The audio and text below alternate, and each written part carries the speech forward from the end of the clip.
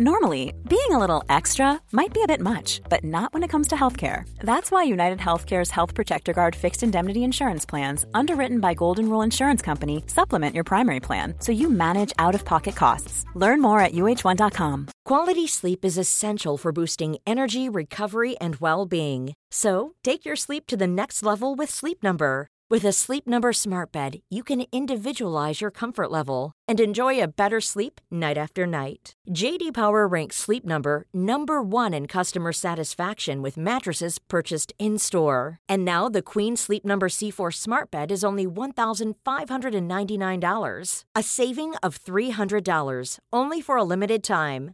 For J.D. Power 2023 award information, visit jdpower.com/awards. Only at Sleep Number stores or sleepnumber.com. Say hello to a new era of mental health care. Cerebral is here to help you achieve your mental wellness goals with professional therapy and medication management support. 100% online. You'll experience the all-new Cerebral Way, an innovative approach to mental wellness designed around you. You'll get a personalized treatment plan from a therapist, prescriber, or both in a safe and judgment-free space. Your Cerebral therapist or prescriber will outline a customized plan with clear milestones along the way, so you can get to feeling your best. With Cerebral, you're not alone in your mental health journey. We're here to empower you to live a fulfilling life. So take that first step towards a brighter future and sign up today at Cerebral.com/podcast and use code ACAST to get 15% off your first month. Offer only valid on monthly plans. Other exclusions may apply. Offer ends July 31st, 2024. See site for details.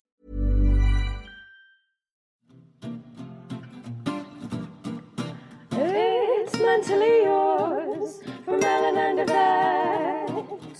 A podcast on your mental health you surely won't regret. It's mentally yours. Mentally yours. Mentally yours. Welcome to Mentally Yours, metro.co.uk's podcast on mental health issues. We're back at Bill's. It's the highlight of the week. Podcast time. We're 100% 5-star reviews on iTunes at the moment. Get involved by leaving us a review in the iTunes store if you fancy, please. Coming up, we have Sarah Powell. She suffers from anxiety, like really bad anxiety, but Sarah has found loads of ways to deal with it. For her, it's about mindfulness and meditation, and that's the key to good mental health. So today we're talking about triggers and treatments.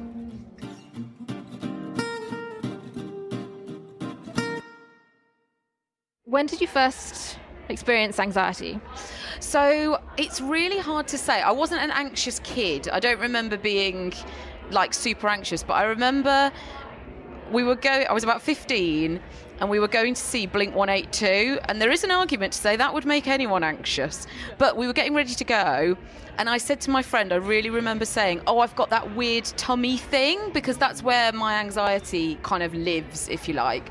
And, you know, and I remember having that. And that was obviously a thing, because I could say to her, I've got that thing again. But I never thought it was anxiety. And I just felt worried. I was really worried about going, even though it was going to be brilliant and all my mates were there and we'd been really looking forward to it. But I just remember having this real kind of, almost like a dread. It was like a fear. It was really odd, but there was nothing to be scared of. So that was my kind of first experience of it. And then I kind of assumed that was like a performance anxiety, you know, like I needed to be fun in some way, or I needed to bring the party. And I suppose that became a bit of a thing throughout nights out. Ahead of nights out, that would be there. It'd be like, oh my gosh, I've got to go out and I've got to be fun and I've got to make sure everyone has a really good time, and what if I can't? And that's a lot of pressure.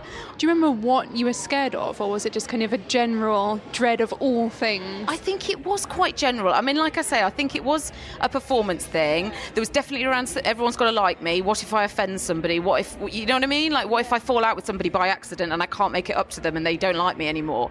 That was very, you know, it was very present at that time. So I suppose that's the only trigger. I mean, that's the thing about anxiety. Like, it has its triggers, but it's very happy to just exist on its own, isn't it?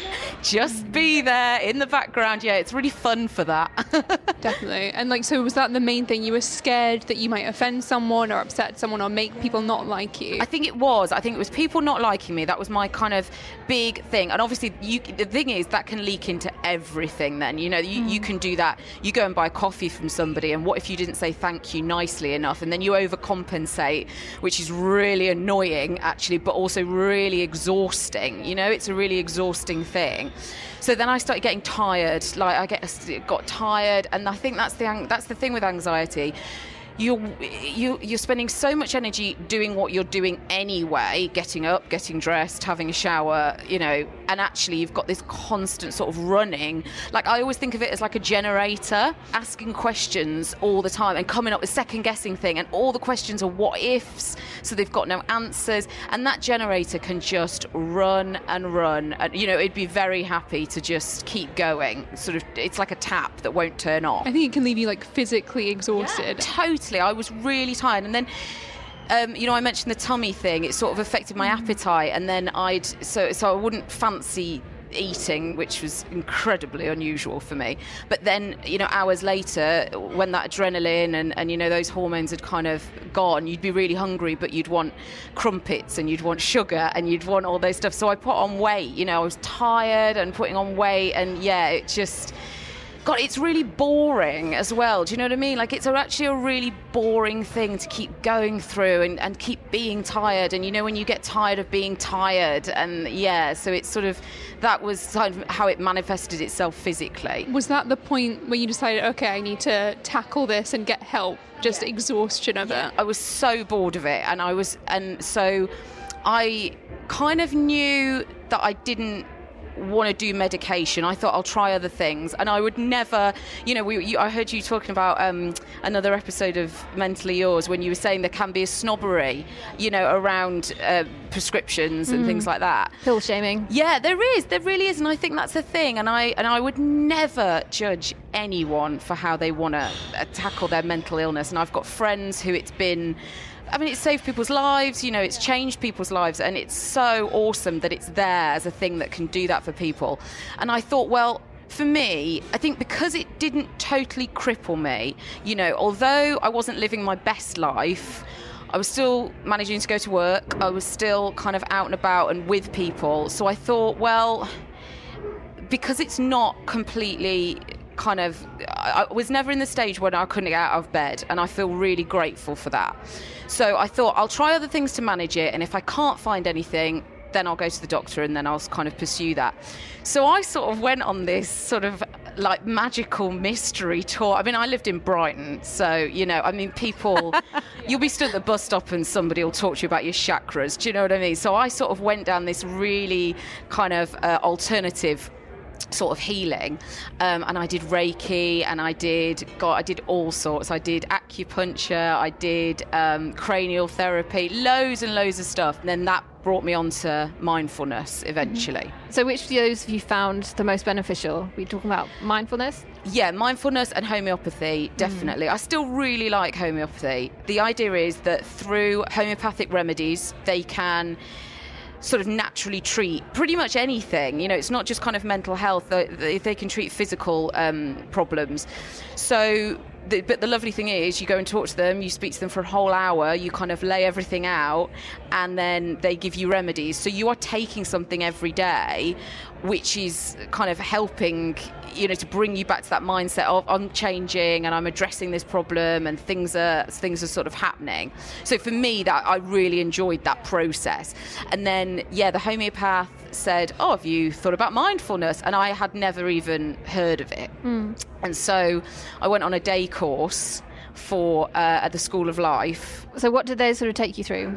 Well, the first exercise, he gave us a raisin to examine, and we had to look really close. And you know what it's like when you're in those situations sometimes. And I was there with my sister, and I was like, I can't look at her because there's a potential here that we could giggle at looking at the raisin.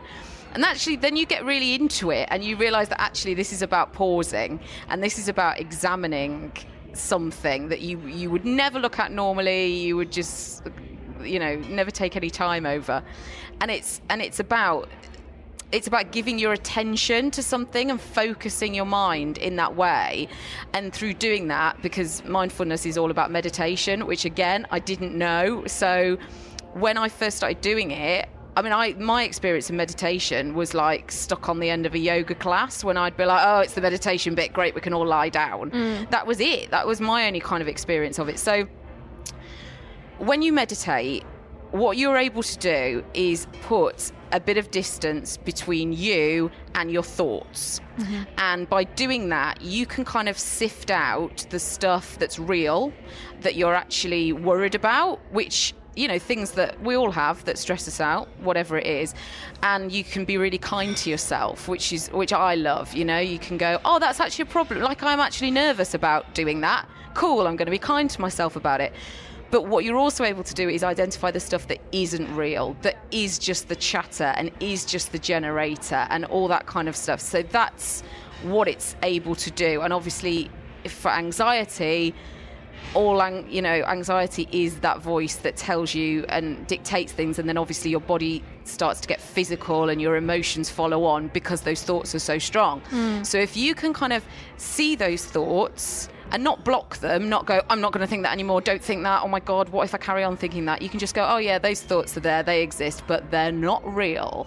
So yeah, that's what it kind of that's what it's enabled me to do. Would you recommend that if anyone else was interested in mindfulness, they should also stare at a raisin for about 20 minutes?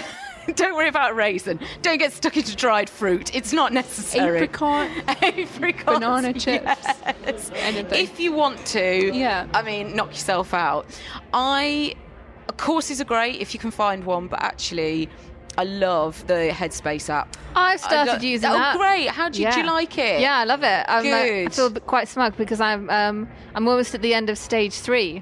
Okay. So I'm quite excited about that. Level 3 or whatever it is. Yeah. So you work up, for people who haven't tried it, you work up these different levels, and there's I think there's about 10 in each of them. Yeah. And so I've almost got to the end of the level 3, and at the end of level 3 you're then allowed to try all these other ones. So I'm quite excited about that. There's a world. It's like they open the back of the sweet shop and they go, look at all this now.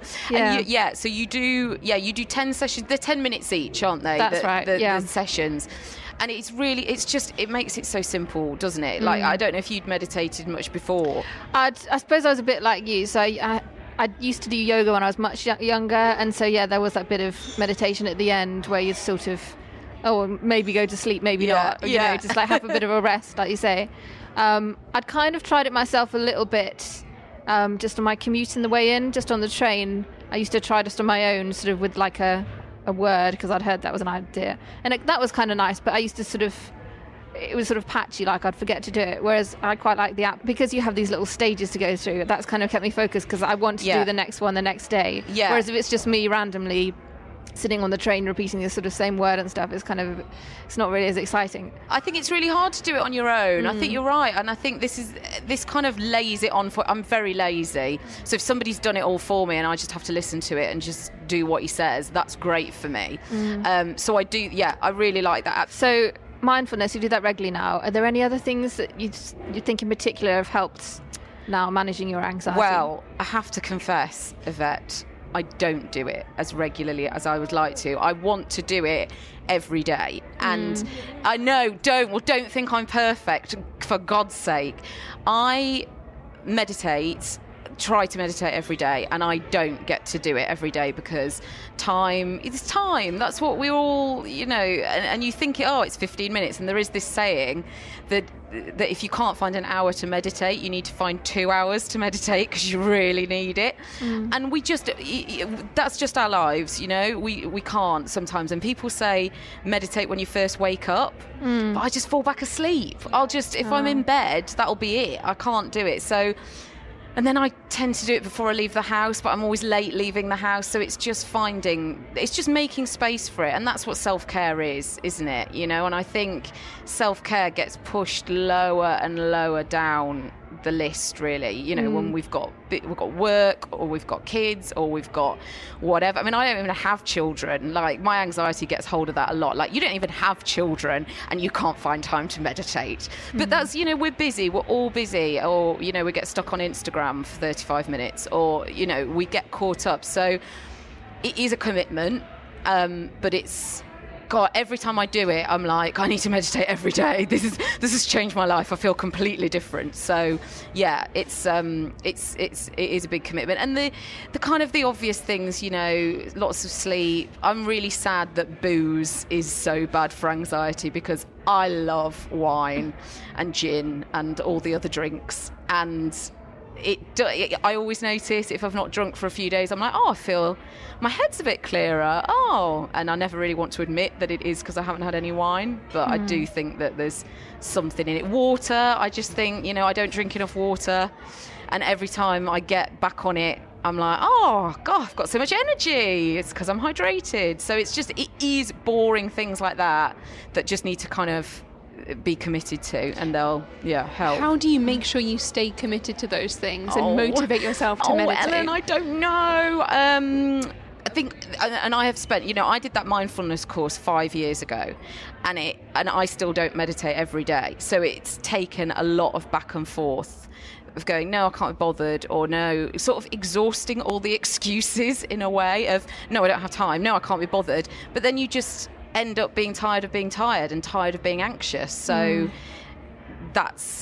it's a hard commitment, but I want to say you're worth it, which is an awful phrase stolen from L'Oreal, but it's true. You are. Do you know what I mean? It's and everything else will try and get in the way. And also, I think, you know, we still have in our culture sort of self-care is almost seen the same as self-indulgence. Like, you know, there's a little bit of I'm going off to meditate actually, and it's like, get you. So I think there's that which has got to go as well, actually, you know, to be able to say, no, I need this and I'm going to do it. No, definitely. I think there is very much an idea that if you're doing it, you're either kind of being lazy, or you're like hippy dippy, just like, I need to meditate and do yoga. You're a yummy mummy doing yoga. There's that, isn't it? I'm so far from a yummy mummy. So far from it. Same. Yeah. But yeah, I think it's difficult to explain to people like, no, I'm doing this because it's genuinely important, and it's kind of essential for my health. Yeah, that's it. That's it. And to just, but people still, I think people sort of see it as a bit of a treat somehow, and it's like, this isn't a luxury. This is essential. This is really important. So that's a mind shift that I think we need to look at. Yeah. And I think our own like stigma towards it as well, because it's not just other people saying, oh, you're being lazy or whatever. I think it's internal a lot of the time as well. Totally. Well, that's the hideous voice, isn't it? That can just, I mean, it will feed you all sorts, you know. And also some days I think, well, that was pointless. I meditated, like today actually, weirdly I meditated today, and I was like, I just thought about what shoes I was going to wear for the whole thing. This was ridiculous. And then an hour later you're out and about, and I just thought, actually, yeah, that was great. I'm really glad I did that. So it's, you know, your mind, that anxiety will try and go, no, don't meditate. No, you don't need that. Just don't worry about that. That's just how anxiety talks, by the way. That's the voice of anxiety. Annoying voice. What do you think the differences are? Can you kind of explain? Because I think some people who haven't had anxiety don't really understand how it's different to being like a bit anxious or getting a bit nervous. So you mentioned about it being sort of like thinking in your tummy. Yeah. But can you sort of just describe it sort of generally, like how it's different to, like, I don't know, I might get a bit nervous about doing a presentation. Which is completely normal. Like, who wouldn't? And actually for a long time, I thought everybody had it, but everyone was getting on really well with it. Everyone was just getting on with it. And actually, you know what it's like, you talk to people and you go, oh God, really? You really feel like that? Like, you know, and it's almost other people, in a way, their reaction. That sudden shock and horror. That's in what it. You're it saying. goes, oh my God, you really? You look, no, I don't have that. And then you go, right, okay, this is a thing. So for me, definitely, I get really tired. It's a voice in my head that goes over and over and over, and sometimes it gets really mean, you know, like those horrible things that you would never say to another person, and things that if somebody said them to you, you'd be like, I'm never seeing this person again, like, you know. So that's a really odd thing. So Yeah, it's a loud voice, asking lots of questions, lot of what ifs, and also doing this crazy risk assessment on everything. Do you know what I mean? Like, well, what if I get on this train and my bag gets nicked? You know, things like that. Like, what if I? Oh gosh, what if I forget my keys? What if I get locked out? What if it's this? What if I run out of battery? I don't know. Just it can be like, you know, so petty right through to really kind of heavy sort of stuff. So, I mean, I have had anxiety attacks, which for me, the way I understand a panic attack is that it's incredibly physical, like you think you're going to die sort of thing, like it really affects your breath and your chest. And for me, an anxiety attack is more the thoughts just get too much, like, and then what to wear, any sort of decision, what I'm going to do next is just too much. And at that point, I mean, I've cried and things like that in those moments.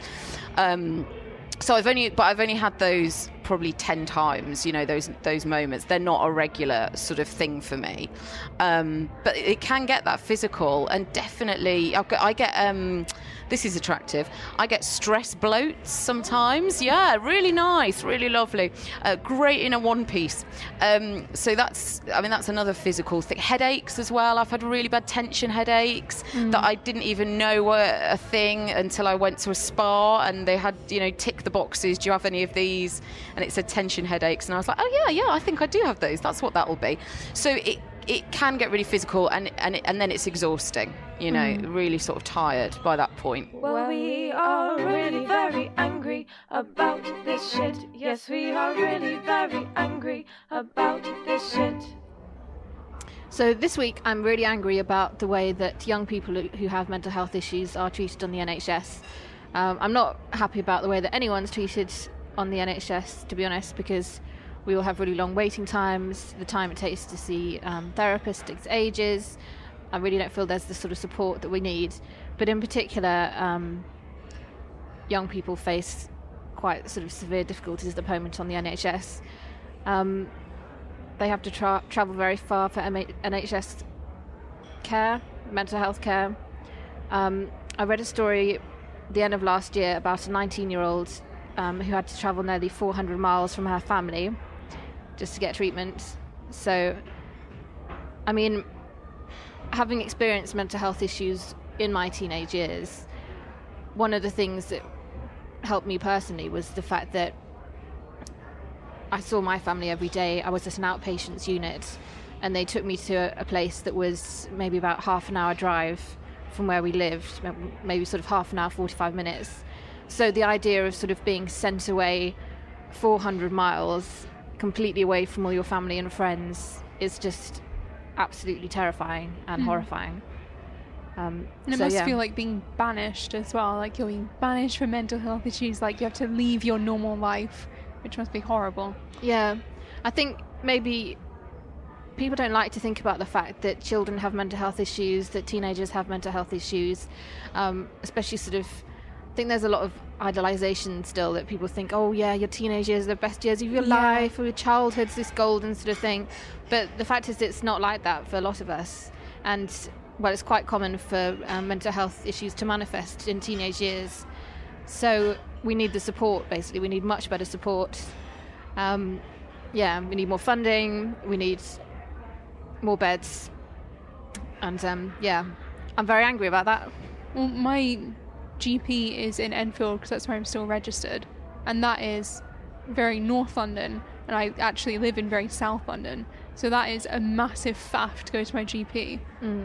But I just have to accept that I'll do it, and if I did get physical therapy, which I doubt will happen anytime soon, then I would have to travel back and forth to Enfield. But it is a massive drain, and it does put people off getting help if they have to travel that far to do it. Yeah. The girl that I read about it, I think it got into news just because it was so horrifyingly shocking. Yeah. She lived in the south, and she had to get treatment up in Scotland, so it was that far. That's insane. Why? Why is that? Just because there was a lack of specialist treatment. That's just. But yeah, you can imagine. Obviously, sort of for parents, they're going to be going up as much as they can, but just the cost of doing that, the time to take out of their sort of working lives, but friends as well. I mean, just. Young people can't afford that sort of not train at fare, all. or it's. And I think insane. Especially when you're when you're a young person, when I look back on my youth, it's not even just that. There's already so much other stuff you're dealing with, especially with mental health issues, where I feel like you're dismissed so often. Like, you're just like, oh, you're just having hormonal mood swings, or you're just going through a phase or whatever. So it's so much harder to get help in the first place. And then to have that added barrier put on, it's embarrassing that as a society we're still doing that. Stupid crap, my brain is totally at 4 a.m. Oh, stupid. So stupid crap my brain often tells me at 4 a.m. is just that everyone hates me and I suck, and I'm messing up all of my relationships, both friendship and otherwise. And yeah, just everyone secretly hates me because I'm rubbish. I don't hate you, Ellen. Thank you. That's one person. I believe you now, but at 4 a.m. maybe not. But it's just a constant, and I know logically they probably don't, because I think if people hate you, they would just cut you out of their life. But just late at night, you just imagine, what if my boyfriend's not actually with me because he likes me? It's out of because, like, obligation or something, because he said, oh, I signed up to do this, but then secretly he's like, oh, I hate this girl. No. And same with friends as well. It's just a big concern, common concern. I think for anyone with depression, it will pop up sometimes. Yeah, no, I do understand that, because of having depression as well. You do kind of all the anxiety and sort of a fear and yeah. And I think especially overthinking as well. Overthinking, like, if for sure. The minute anybody says anything, like if someone says, if you hear like 99 positive things from someone, you'll remember the one kind of slightly possibly negative one. Yeah. And then you'll focus on that for ages. Or even the neutral one, you'll just somehow spin that into a negative in some way. Yeah, and forget about all the positive ones. Exactly. And I think in general, when you have depression, you kind of dislike yourself so much and view yourself in this very inaccurate way that you can't understand that other people maybe view you in a completely different way and actually think, you're great, or you're really cool or funny. You might find this quite cheesy, but I'm pretty sure one of my friends at one point, I don't know if she still does this, but she had a nice book that she used to sort of write down nice things that people had said to her or texted her, or like positive things, because then you've actually got a record of nice things, because your brains are horrible to you, well, my brain is horrible to me sometimes. Mine is too. Because it'll remember the bad stuff and then completely forget the good stuff. So yeah, I think that could be handy, honestly, because it is kind of a mental opposite exercise. to a burn book, I suppose. Yes. Self-healing book. I don't really know the right phrase. We need to think of a snappier title. Yeah, it's not as catchy as burn book. Because originally I was thinking, well, I could just give you a little bit of paper saying, I don't hate you, Ellen. But then I thought, well, that's not enough, is it? We need to have some more of all the other people in your life that are sort of saying, you're great. Yeah. Got really good hair. Thank you. Someone else, I keep getting that compliment this week. I think because I wrote about not liking my hair. So yeah, I couldn't believe that. I was just like, what? It looks nice when it gets done. You should see. I'm going to do it natural next week, and everyone will be shocked. It's naturally curly, which is like my dream. Very curly. Mine Same just with hangs. Anyway. Yeah. But yeah, in general, I think compliment book is probably a good idea, and I think just forcing myself to be quite strict and quite logical, where it's like, of course people don't hate you because they hang out with you and they tell you that they love you and stuff like that. Clearly they don't hate you. I think just repeating that over and over again. So this is goodbye from Mentally Yours. So go away, enjoy your day, get on with all your chores from Mentally Yours. Mentally Yours. Mentally Yours.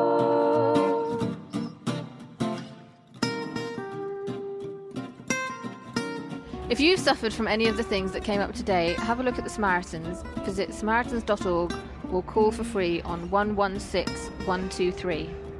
And if you want to talk to us more, you can say hello on Twitter. We're at Mentally Yours with YRS instead of yours at the end. Also, if you've not already, please subscribe to us on iTunes and give us a review. Thanks to our guest Sarah Powell and to our friends at Bill's. And big shout out to Jules and Sarah, the podcast. We've been listening and it sounds ace. They are our first podcast friends. We'll post a link on our Twitter at Mentally Yours. The producer of Mentally Yours is Sam Bonham, with music from Lucy Baker. See you next week.